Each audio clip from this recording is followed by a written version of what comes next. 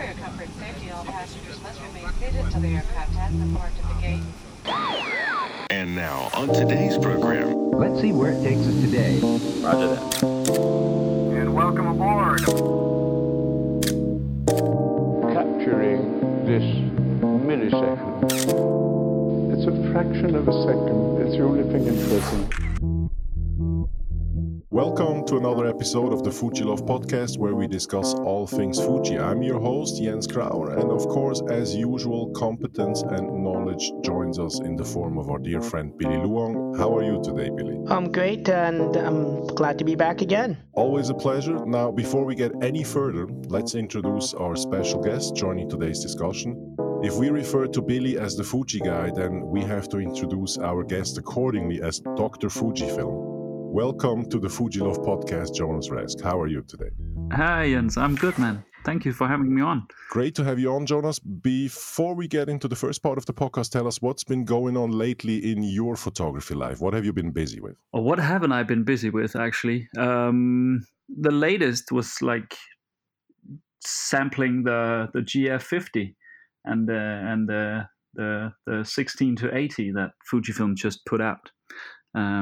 So I've been sampling those and shooting those, and other than that, I've actually been taking sort of a holiday, a break from all of this, actually. So it's been nice. Great. So you went off grid, fully away from everything? Well, yeah, no, not really. You cannot get me to go off grid, really, but as much as I can. So we're going to talk about the lenses you just mentioned a bit later on in the podcast. As you know, as the listeners, we're just going to start with the first category, and Jonas will join the club. Let's dive into the questions we received from you as users. First question from Tim. He says, sometimes I want to use the Fujifilm simulation drive mode on my XE3 as well as getting RAW file by shooting fine and RAW. This allows me to get 3 JPEG options plus a RAW file if anything goes wrong. However, I've noticed that the camera takes 3 JPEGs and 3 RAW files. Is there a way to use this setting so that it takes 3 JPEGs and only 1 RAW? We don't need 1 RAW per JPEG file in the multiple film simulation drive mode. I'll pass that on to you, Billy. Yeah, to simply put for the answer, you are correct. When you're in the bracketing mode, say film simulation bracketing, you have raw JPEG selected. Aside from it creating 3 JPEGs of the 3 different film sims that you've selected, it will have 3 individual RAW files that go along with that. The main reason behind that is that when you input that RAW file into photo editing software like Lightroom or Capture One, potentially it knows the kind of the profile in terms of film simulation that you've selected, and it brings it up quickly for you. And so there's really no way of getting around that. I agree. Potentially there should be an option where it just creates the 1 RAW file and provides you with the 3 JPEGs. The alternative for you is just to shoot RAW. And I don't know if you're aware, but all the Fujifilm cameras have in-camera RAW conversion. In playback mode, you just push the Q menu and you can quickly bring up the conversion menu. And from there, you can just choose a film simulation and then quickly push Q again to create that file. Do that 2 times over, and again, you can kind of have 3 JPEGs coming out of that one RAW file. But obviously, it's not a true solution, and it's definitely something maybe I'll bring up again in a meeting to see if there's some changes to that. But I totally understand your frustration. Who wants to deal with 3 RAW files? So the information is probably on the way to Japan. Jonas, do you use film simulations? Oh, yes, definitely. It's the film simulation that obviously I also shoot RAW, and I have some presets made both in Capture One and in Lightroom where I apply these presets, but they're all based on the base of a film simulation. Obviously, and most of the time is actually a classic Chrome base, and then I kind of edit on top of that. But for film simulations, when I do black and white, I always shoot it in Acros mode, and then I actually work with the JPEG, because no matter what editor I'm using, be it Capture One or Lightroom, I cannot get the same result to my conversion as the camera does with the Acros. It has something to do with that modified grain thing that it does, where it kind of it applies some grain structure to the highlights that's different from the midtones and the bottom, the dark tones, and I cannot recreate that because it's something that the camera does real time. So for black and whites, all my black and whites, they're actually Acros JPEGs that I just work on a bit. And then for the really harsh conditions, I always shoot JPEG plus RAW, so that I have the RAW files for if I really need to rescue something. But I don't use the bracket. But sometimes I've thought about it, but then I've taken a couple of shots, and I can definitely understand that frustration about the 3 RAW files, because that doesn't work. That's just a lot of sorting that shouldn't be there. So Right, too much files to deal with, and yeah, exactly. I don't use the bracketing functions either in terms of film simulations. Maybe, I don't know, 4 years ago, when I didn't bother with RAW files, I just shot JPEGs and it bursted out, for me, Astia, Astia, Velvia, and then sort of a black and white at that time. But since then, if I need RAW, I just shoot only RAW without the JPEGs. It's just too much files to deal with, and especially now that we've launched a GFX 100 camera, the file size is just getting way too big to manage, and I don't want even JPEGs kind of clogging up my computer space and my hard drive space. No, I agree. It's become, obviously, with the GFX files, that's what I found as well. I took a deliberate choice of shooting only RAW and then converting in camera the ones that I wanted to use as JPEGs from the camera, which makes a lot of sense because they're simply very big, those files. Like I said, my only tip to anyone out there is to shoot RAW and just use the Q button to bring up the in-camera RAW and make your own JPEGs on the fly if needed. And I can definitely, I'll back that up because I think it's one of the most overlooked functions of this camera, especially all of the Fujifilm X series cameras, is just that RAW converter is so powerful and it's right at your fingertips. It's something that I wish a lot of more people used, actually. So as we already speak of making images, Jonas, as we have you here, I wanted to ask you started as a street photographer and then kind of diversified in a very interesting manner.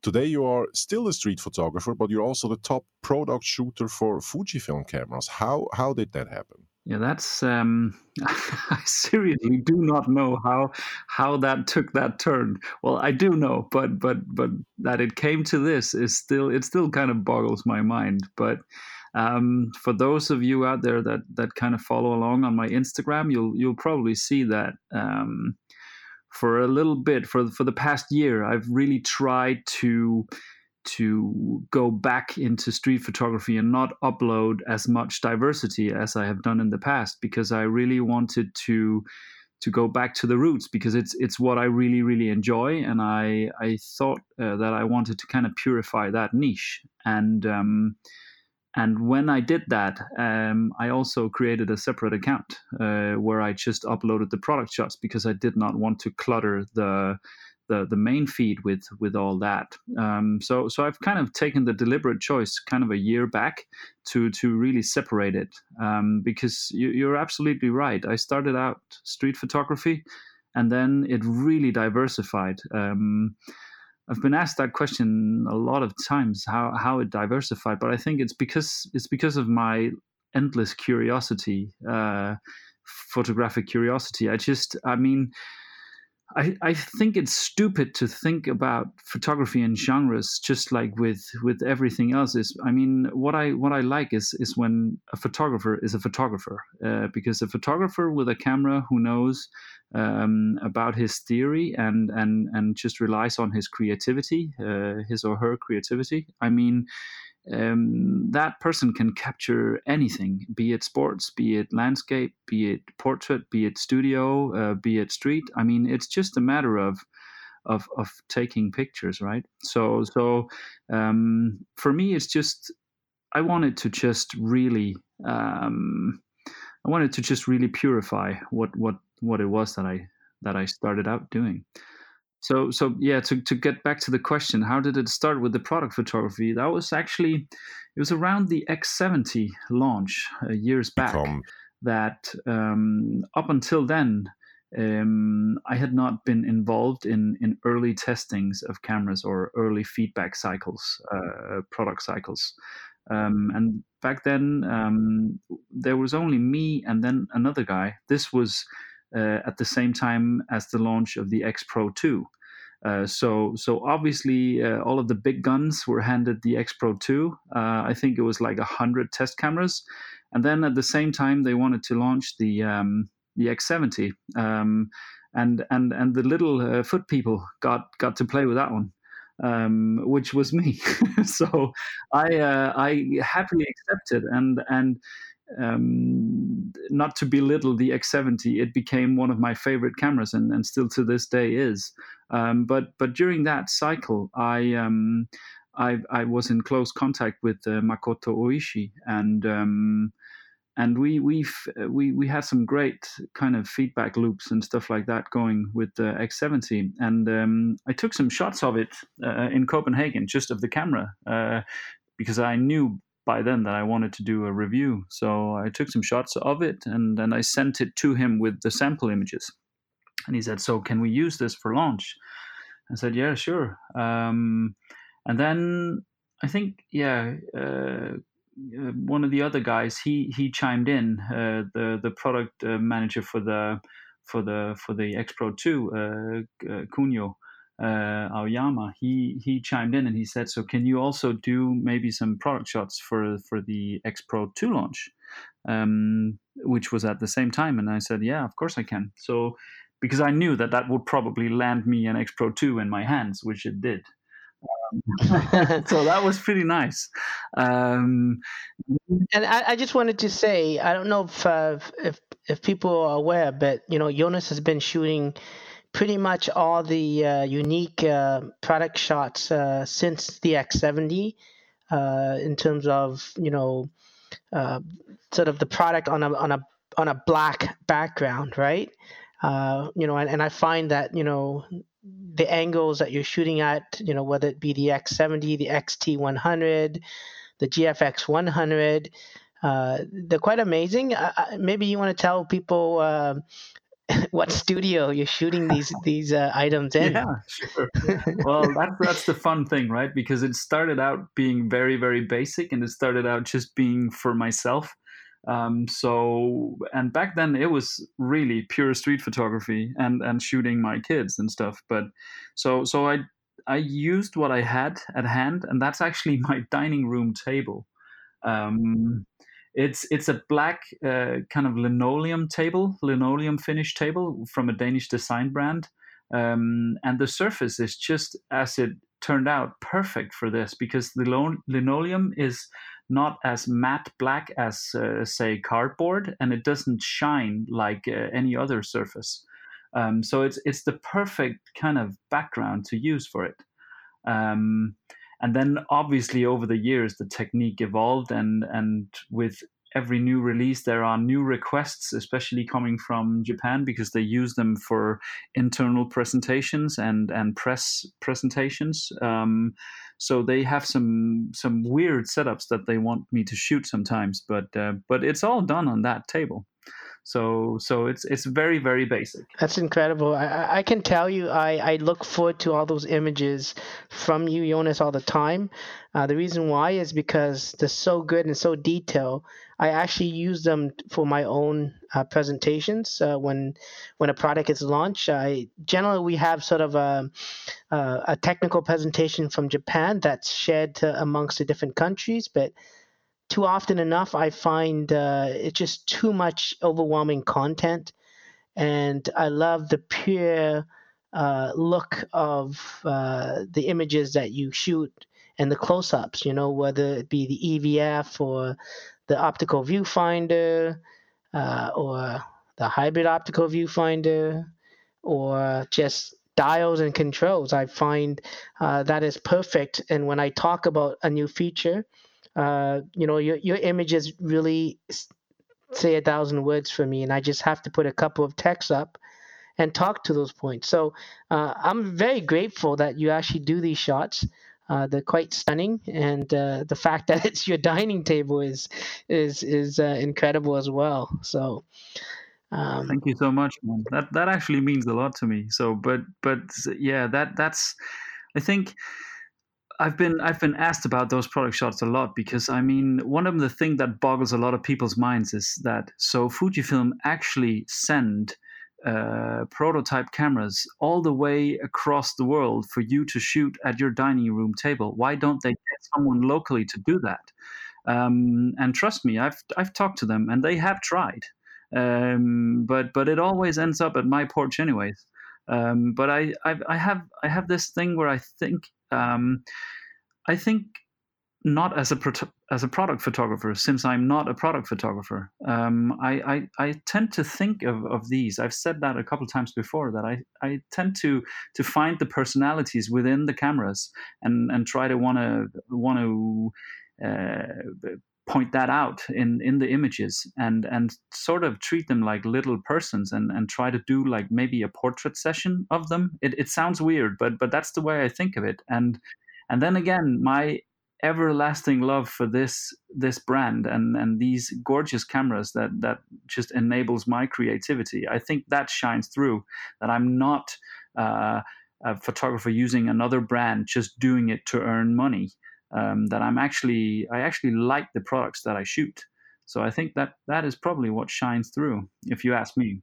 I think we can see it in all of your pictures. I think the analogy you used, comparing it to a portrait session, is absolutely right, because you can see the understanding and the love for the products in the pictures that you take. The question I have is, how does it feel to get everything in the Fuji world delivered in neat, beautiful boxes to your doorstep while the rest of the world is speculating about things? How does that position feel? Yeah, let's just correct that. So if you've ever tried to get sent a prototype camera from Fujifilm before release, you will know that what you get sent is basically a metal box wrapped in bubble wrap. And the unpacking experience of this is horrible. It's so horrible. So and then when you hold it in your hands, these brand new tech products, and you turn it on, and the first thing you're met with is a piece of technology that's so angry that it actually only want to blow up almost because of the not so final firmware inside it. So trust me, the nice unboxing experience is not there at all. But the excitement sure is there, right? Oh yes. Well, I mean, so especially the XT100 that was released. That was released last year. That came for the first time in kind of a fake titanium finish and a gray finish that we've also seen in the X Pro 2. Those cameras, when I packed them out of the bubble wrap, they were just real stunners. I mean, those really hit me, and it was one of the times where I said this product is very, very beautiful, just from unpacking it. And I did not expect that from one of the entry level cameras. So there's definite excitement there, definitely. Yeah. So I have nothing to say, to be honest with you. I think we all appreciate at Fujifilm what you do with the products, and aside from product shots, to be honest with you, Jonas, you've taken quite a lot of sample images, and even on vacation sometimes, and for most parts they typically make it onto a brochure or they make it onto the web page as a product page item. And let's talk about the most recent XF16 to 80 millimeter lens that was launched, right? That's a prime example of your daughter and a couple other images there that are representing the image quality from that lens. And that's again part of the privilege, right? Because I get sent these lenses, and often when they're in very limited numbers, so they haven't really made it out into testers yet.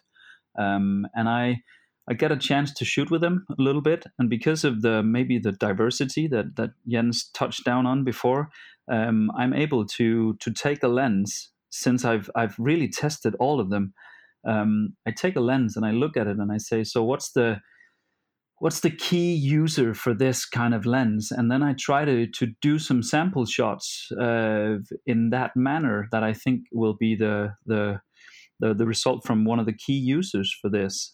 So I always end up at the end of such a week with a very diverse portfolio of images that's not really a specific style. So I can just send those over to Japan, and they can choose from it quite smartly and kind of use the images that they think represent the product the best. So I think that's quite beneficial. We're going to talk about the lens a little bit more in detail in the lens corner later on. Another question I have for you, Jonas, is besides the fact that maybe Black Linoleum is going to have a spike in sales after this podcast airs, what is in front of the table when you shoot that? What's your setup when you do these kind of things? Well, again, it started out really basic.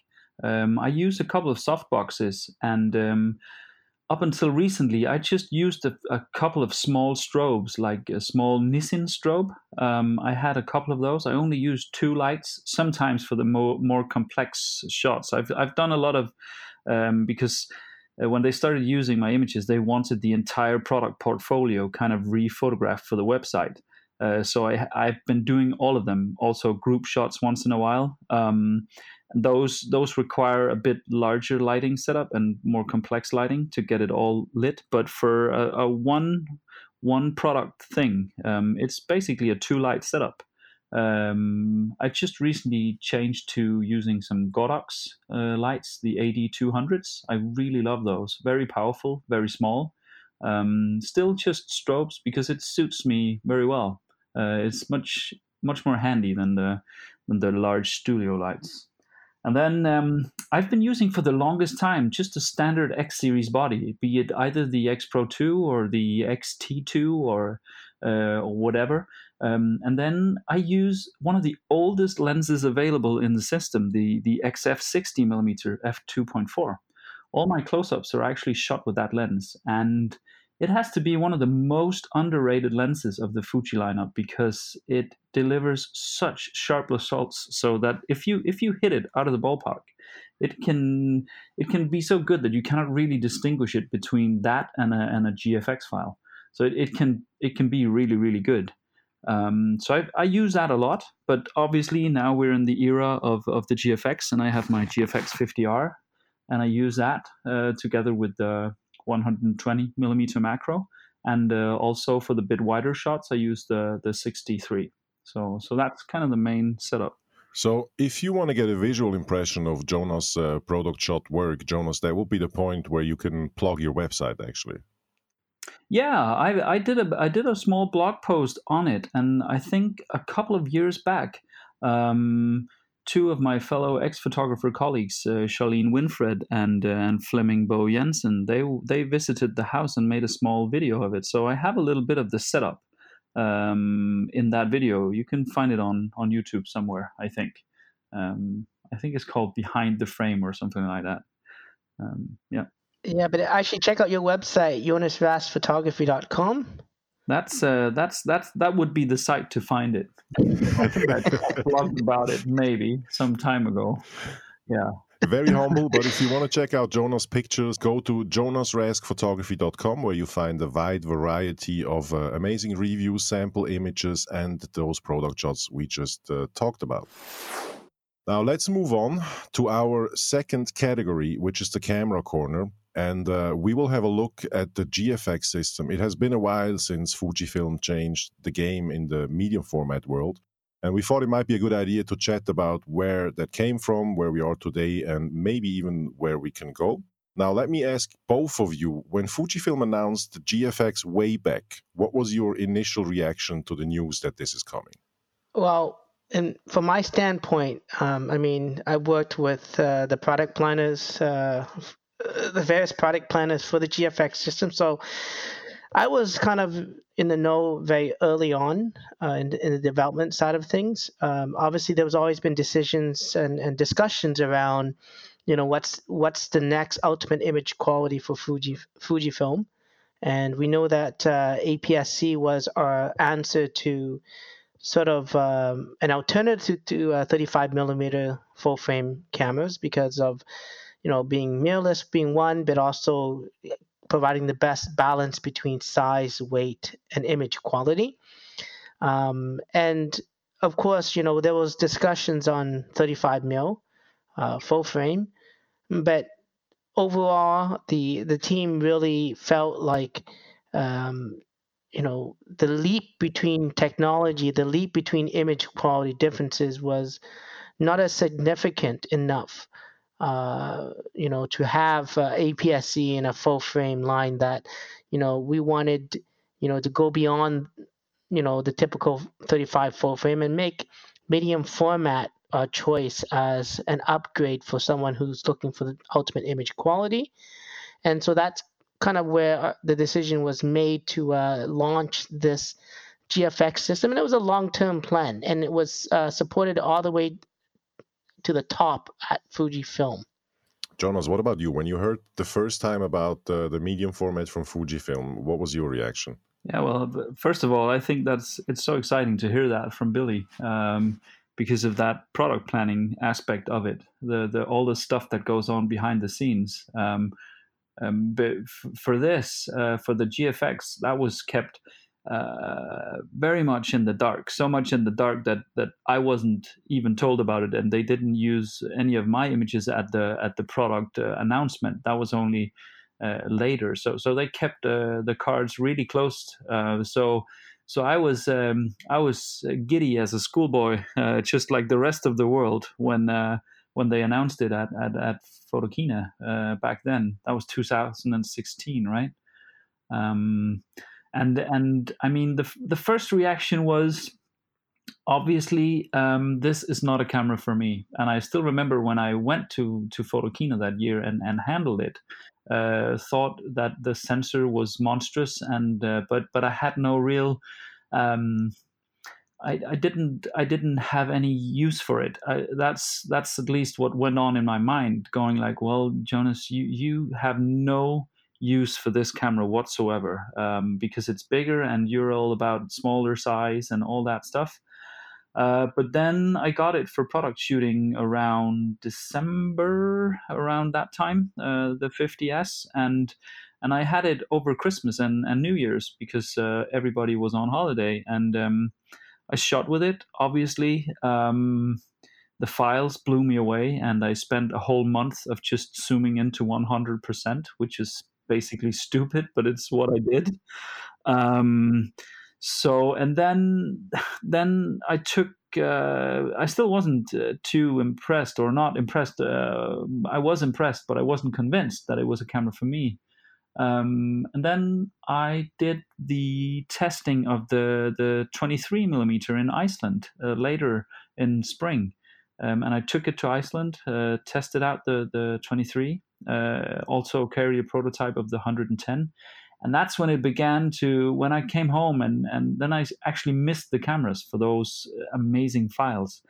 And then someone at an internet forum posted that you could adapt vintage full-frame lenses from the era of the Minoltas and the Contacts and all that stuff onto the GFX to get very cool results, because they covered the sensor. A lot of the lenses covered the sensor. And I actually... The next day after seeing some of those shots, I ordered one, because that was the tipping point for me, actually.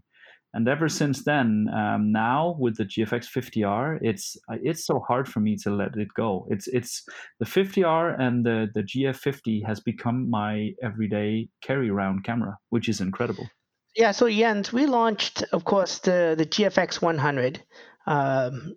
I would say less than 2-3 weeks ago, and it's been sort of a completely different revelation in terms of medium format, because it's a camera that it's launched with 2019 technology. When we're talking about the autofocus, we're talking about features like in-body image stabilization, low light focusing. These are sort of unheard of in the sort of medium format realm.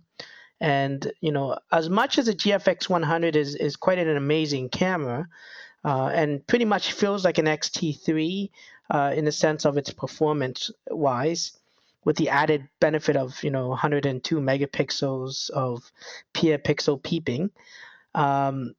Truthfully, if we look back at the 50S and the 50R, which are still amazing as a camera, you look at it, and it's still a big leap over cameras even like the XT3 when it comes to resolution. Like if you start looking at sample images between an XT3 and a 50S or R, it is a significant difference in sharpness. If you're one of those that appreciate a sharp image. And for me, I look at things that are sharp, and to me that's my appeal.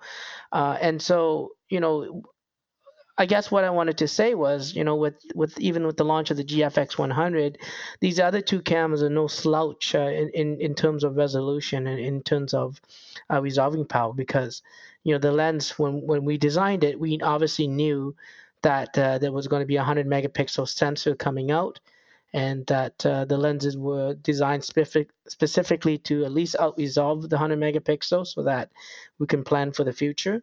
And these lenses are just perfect for the whole system, including the S and the R. Did you ever play with any vintage lenses, Billy? Truthfully, no. I can say that the GFX system is not for me.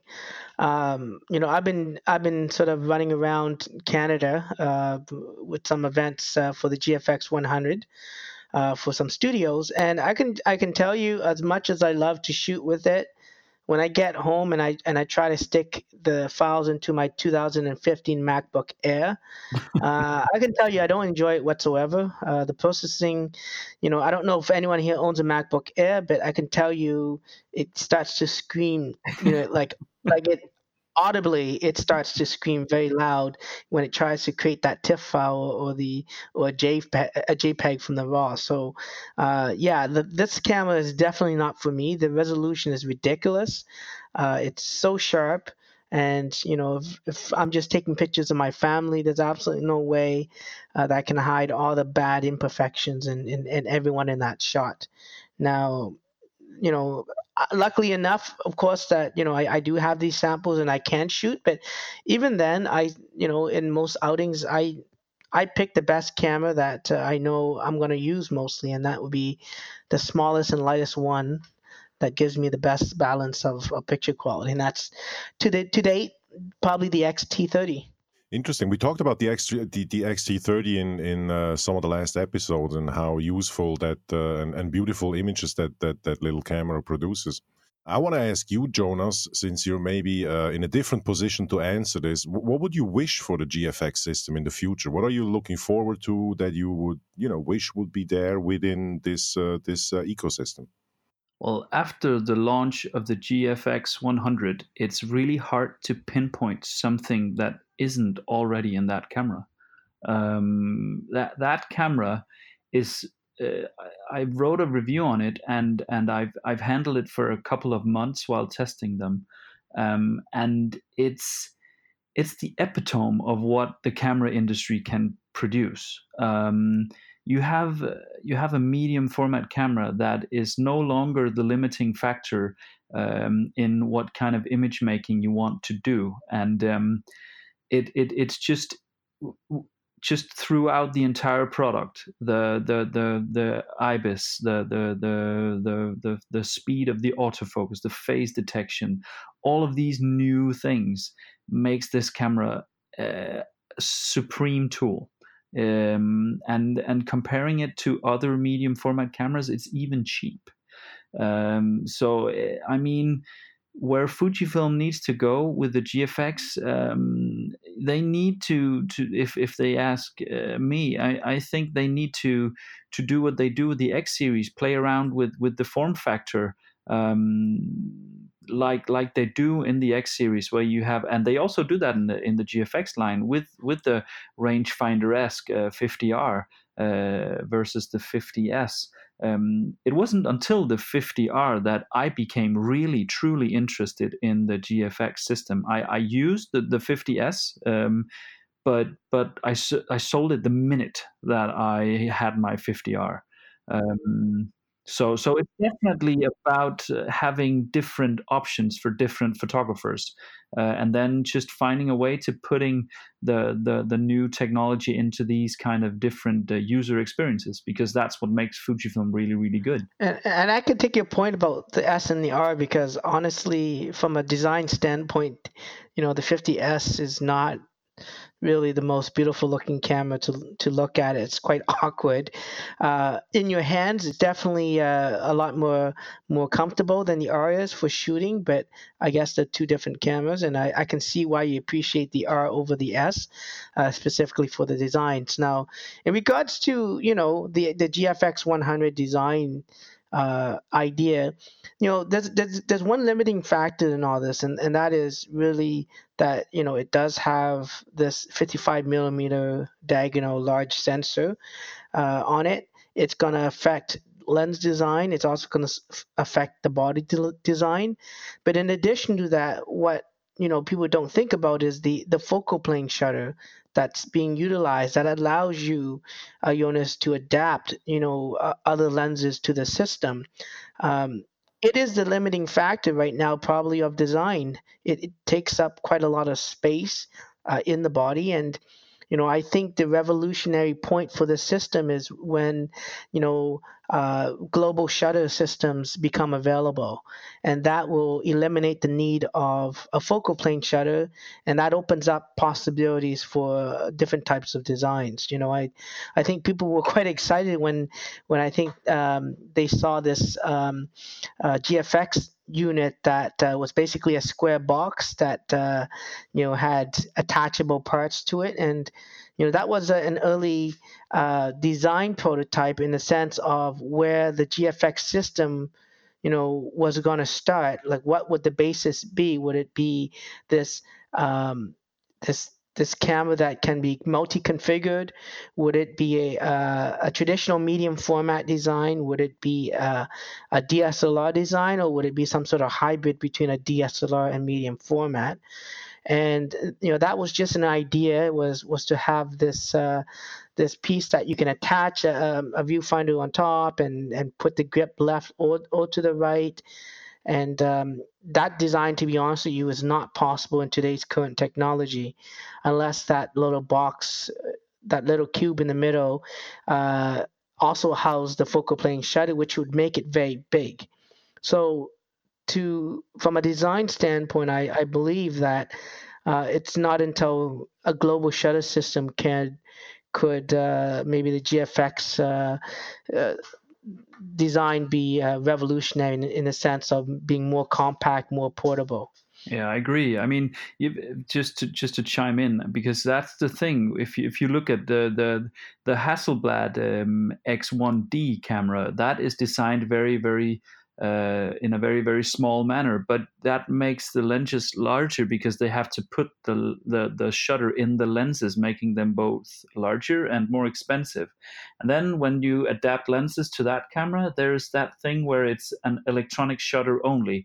So it's a small, beautiful housing, but it's not really usable in the sense that you can use the GFX line. So I agree on that.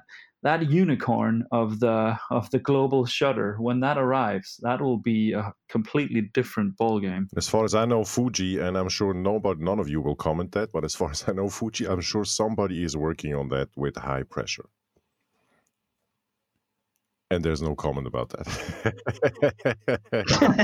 All right, guys, let's move one on.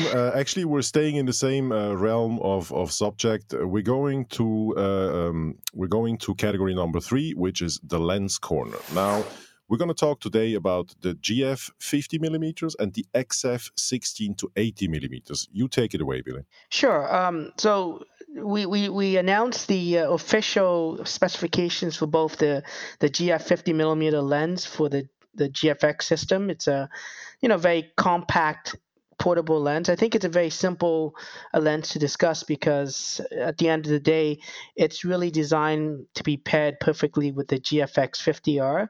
being a walk around, lens. I know a lot of people mention it to be pancake, but I think when Fujifilm makes pancakes, we shouldn't call them pancakes. I think the quality of these lenses are very high, and edge to edge sharpness is always what's being strived from the Fujinon lens designers. And it has all the latest technologies like linear focus. It's very quiet. It's weather resistant, of course. And Jonas, you probably had a good chance to play around with that lens, right? I mean, you're probably the one to maybe talk about the experience using it.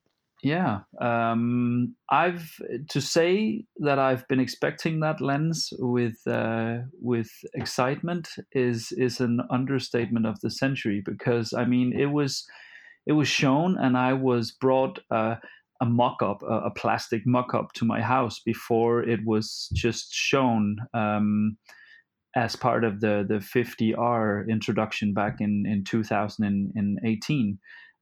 So I've known about that lens for a long time and known that it would come. To my complete surprise, when I visited Tokyo in May, when you were also there, Billy, at Fujikina for the GFX 100 launch, because it had been said for so long that this lens would come out and be announced later this year. All of a sudden, I found myself holding one in the hand and was given a chance to shoot it, and was even given a chance to try it for almost 2 months, actually, almost 2.5 months until release, which was obviously moved forward to July. And I don't think I've ever produced as many high quality street graphical shots with any piece of Fujifilm gear over the past 7 years as I have in these past 60 days. To say that you have a piece of gear that kind of enables your creativity might sound like bullshit, but pardon the language, it is not, because that is exactly what this lens has done for me. I've never used a lens that fits my creativity as well as the GF50 does. So it's quite a stunning lens, and it feels so right at home on the 50R that even after having it on the body for an extended period of time, switching it to the GF the 63, which is the second smallest now lens in the GF lineup. That even looks a little bit bulky next to this one. It's not a pancake per se, but it's just very nice and compact. And running around with that lens and shooting everything in a snapshot manner using a 50 megapixel medium format sensor is just it's awesome. And the things you get from it is awesome. It has incredibly fast focus, even on the older contrast detection bodies, and the thing that gets people the most is that it only opens up. I say only in citation points quotes, but it opens to 3.5, and it's more than plenty to get on sharp backgrounds if that's what you wish for. So it's a very usable all-round lens. The single most outstanding compliment to a piece of gear that a photographer or a creative can make is that it enables your creativity. That's I'll take that with me. You just made me interested. I guess for me, my curiosity and maybe to the others is obviously it's a 3.5 aperture lens, and so what would you expect? What are you seeing from your images, Jonas? First, it being 40 millimeters in terms of 35 equivalencies, and secondly, it's an f3.5. Like, are you getting that isolation that you're getting, from a, I would say, relatively slow lens in that sense, like in terms of on paper, it sounds like it, right? Yeah, definitely. I think the whole 40 millimeter equivalence is very interesting, because I started out using the 100, the X100, and then when the Pro came out, I bought the X Pro 1, and I bought that with the 35 1.4, and I've ever since almost always carried two cameras with me with either focal length, because I've been so indecisive about which one to use for what scene. I know there's the 27 2.8 for the X series, but that never caught on with me. I have no idea why. It just never did. But now, after having used the 50, the GF50 with its 40 millimeter equivalence, it made me realize that there's that gap right in the middle between those two lenses that actually fit me the best. So it is actually a no compromise lens for me in terms of focal length, which is that was the real revelation for me, actually. And then going into the whole 3.5, when you look at it, a medium format lens or a medium format per se is so different in that there, without getting into all this biophysical, optical, internet discussion, I think when you shoot a 50 millimeter, it's pretty important to state that a 50 millimeter is a 50 millimeter. It will give you the look, the compression, the whatnot of a 50 millimeter. The only thing that differs is the window size, if you put it that way, the sensor size that you put behind it to show the bigger portion of the field of view. That's the only thing that changes. So all the characteristics of that lens is a 50 millimeter. It's just a bigger window that you're looking out of. So that also means that a 50 3.5 it gives you a nice compression of field, and it shows in your images. The fall off from sharpness to out of focus is much more abrupt, and it gives the appearance that there's a lot more bokeh in there than there really is. So it's interesting if you look at it optically like that. So let's talk about the second lens that we want to discuss today. So we're going to talk about the XF 16 to 80 millimeters. Yes. First off, I love it. This is the lens that I've been kind of looking for. It's a very popular lens. It covering sort of a wide focal length from 24 millimeters to basically 120 or 122 to be precise. It's obviously a very popular lens amongst other brands of cameras, specifically, the Canon lenses that offer the 24 to 120 f4. It's a weather-resistant lens. It's lightweight, but best of all, it has 6 stops of image stabilization on the lens. That's actually the highest I've seen, and pretty incredible. And one thing I'm looking forward to this lens is the video aspect of it, because I know, Jens, in previous discussions we talked about autofocus and different types of focusing. Well, this lens has an autofocus system that's super fast. It's a stepping motor. You got it's very quiet. It's very, it's quiet, it's silent in terms of barely hearing or seeing it. And it has, a very smooth focus. And that's one of the advantages of this lens, which for me makes it a perfect, video lens camera. In fact, even the zoom on it, like there's very little focus breathing. Which is, if you wanted to go in and out of a scene and not have it kind of expand per se, it is, well maintained.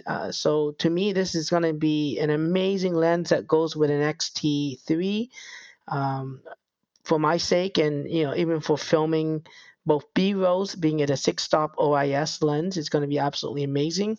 And this lens is going to be sharp, right? It's going to fall between the 16 to 55 and the 18 to 55. And for me, the 18 to 55 is a great lens, but I think 18 is just not wide enough. And it's the 55 side of it is just not long enough as well. So I see a lot of people looking at this, whether they own an 18 to 55 or not. I can probably hear, 1855 lenses for sale when this lens becomes available, because it's definitely going to fill that niche for both video and photo, and for people who are traveling and want to bring an all-in-one lens that is lightweight but also very flexible.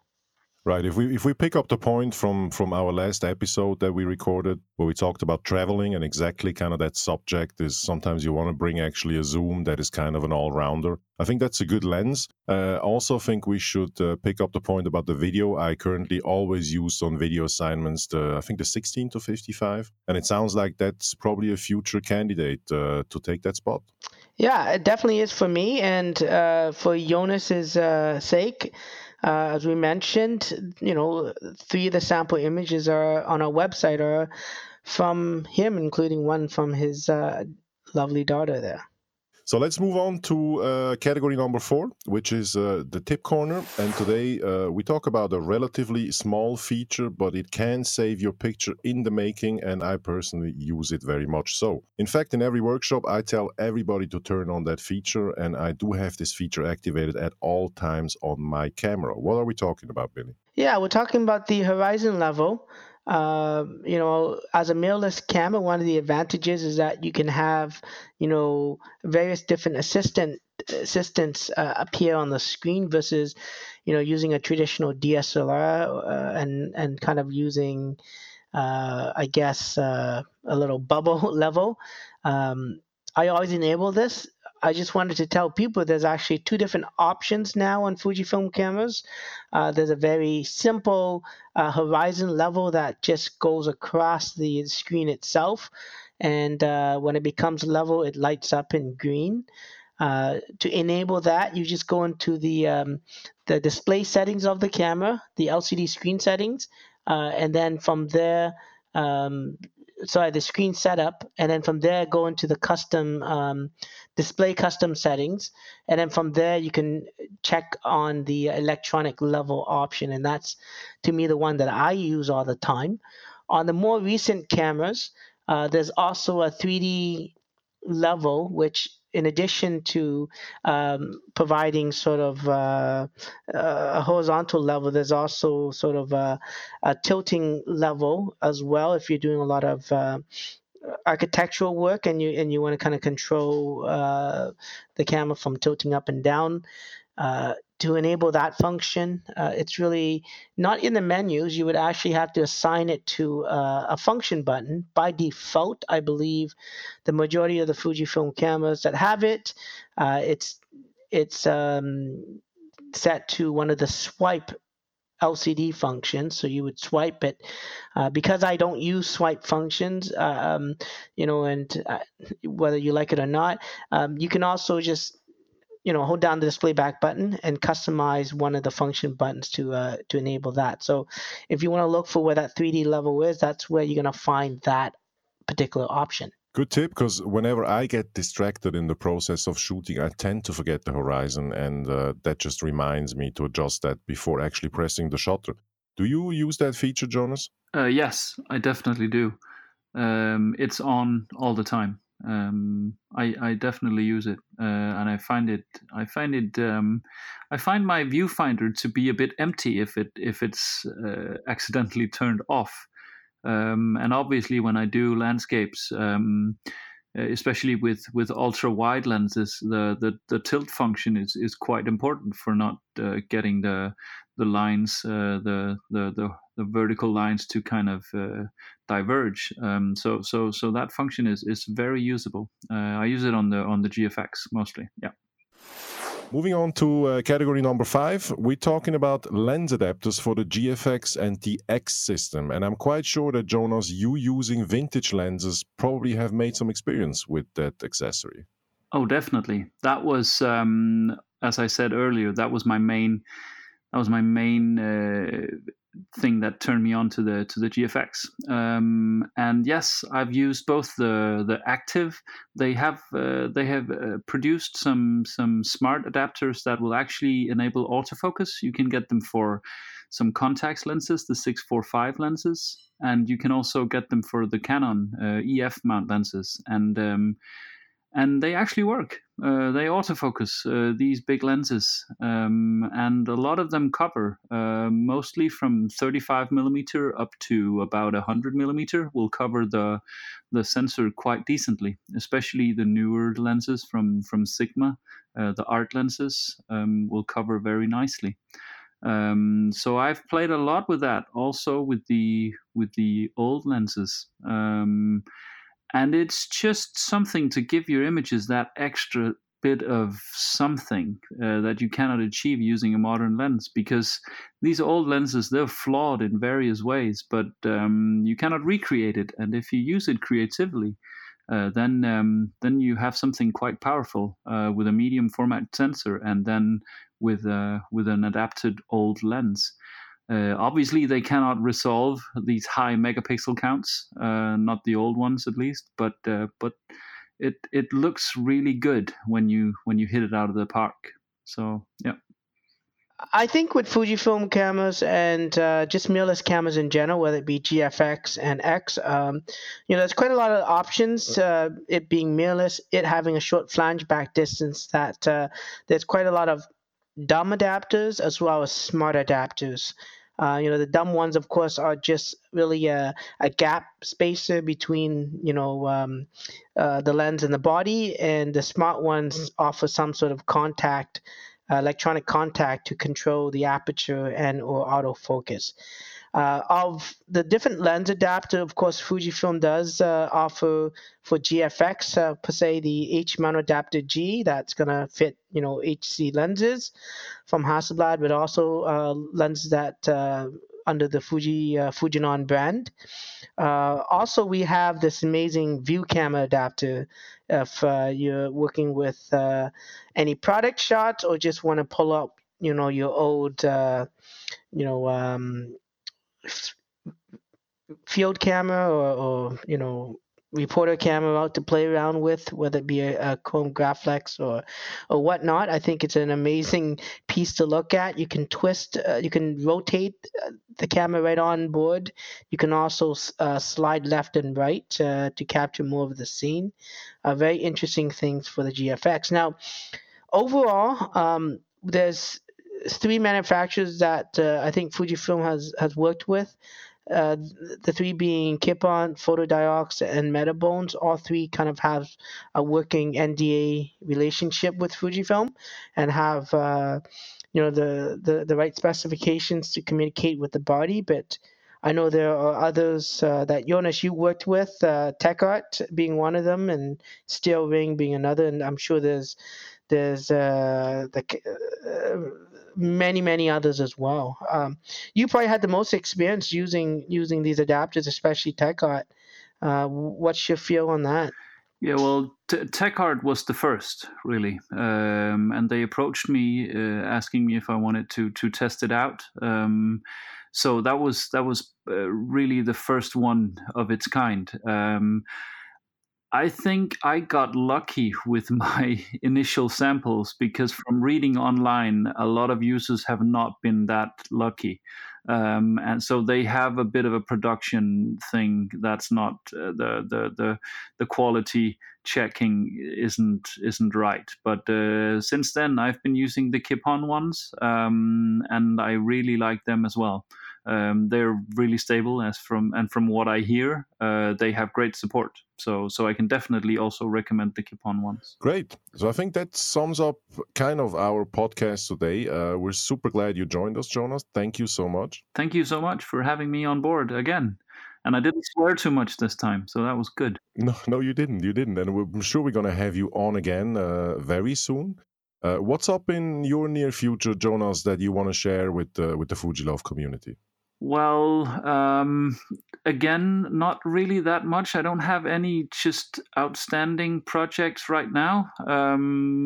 I'm thinking of prolonging my vacation that I just had in terms of photography, and maybe zone a bit into doing some more family photography that I think I've been neglecting for the past year or so. We'll see. Billy, as always, thank you so much for being a part of this. We highly appreciate your expertise and your presence. No, thanks for having me again, and look forward to the next session. And we will be back next month with another episode. Thank you so much for listening, and have a great day.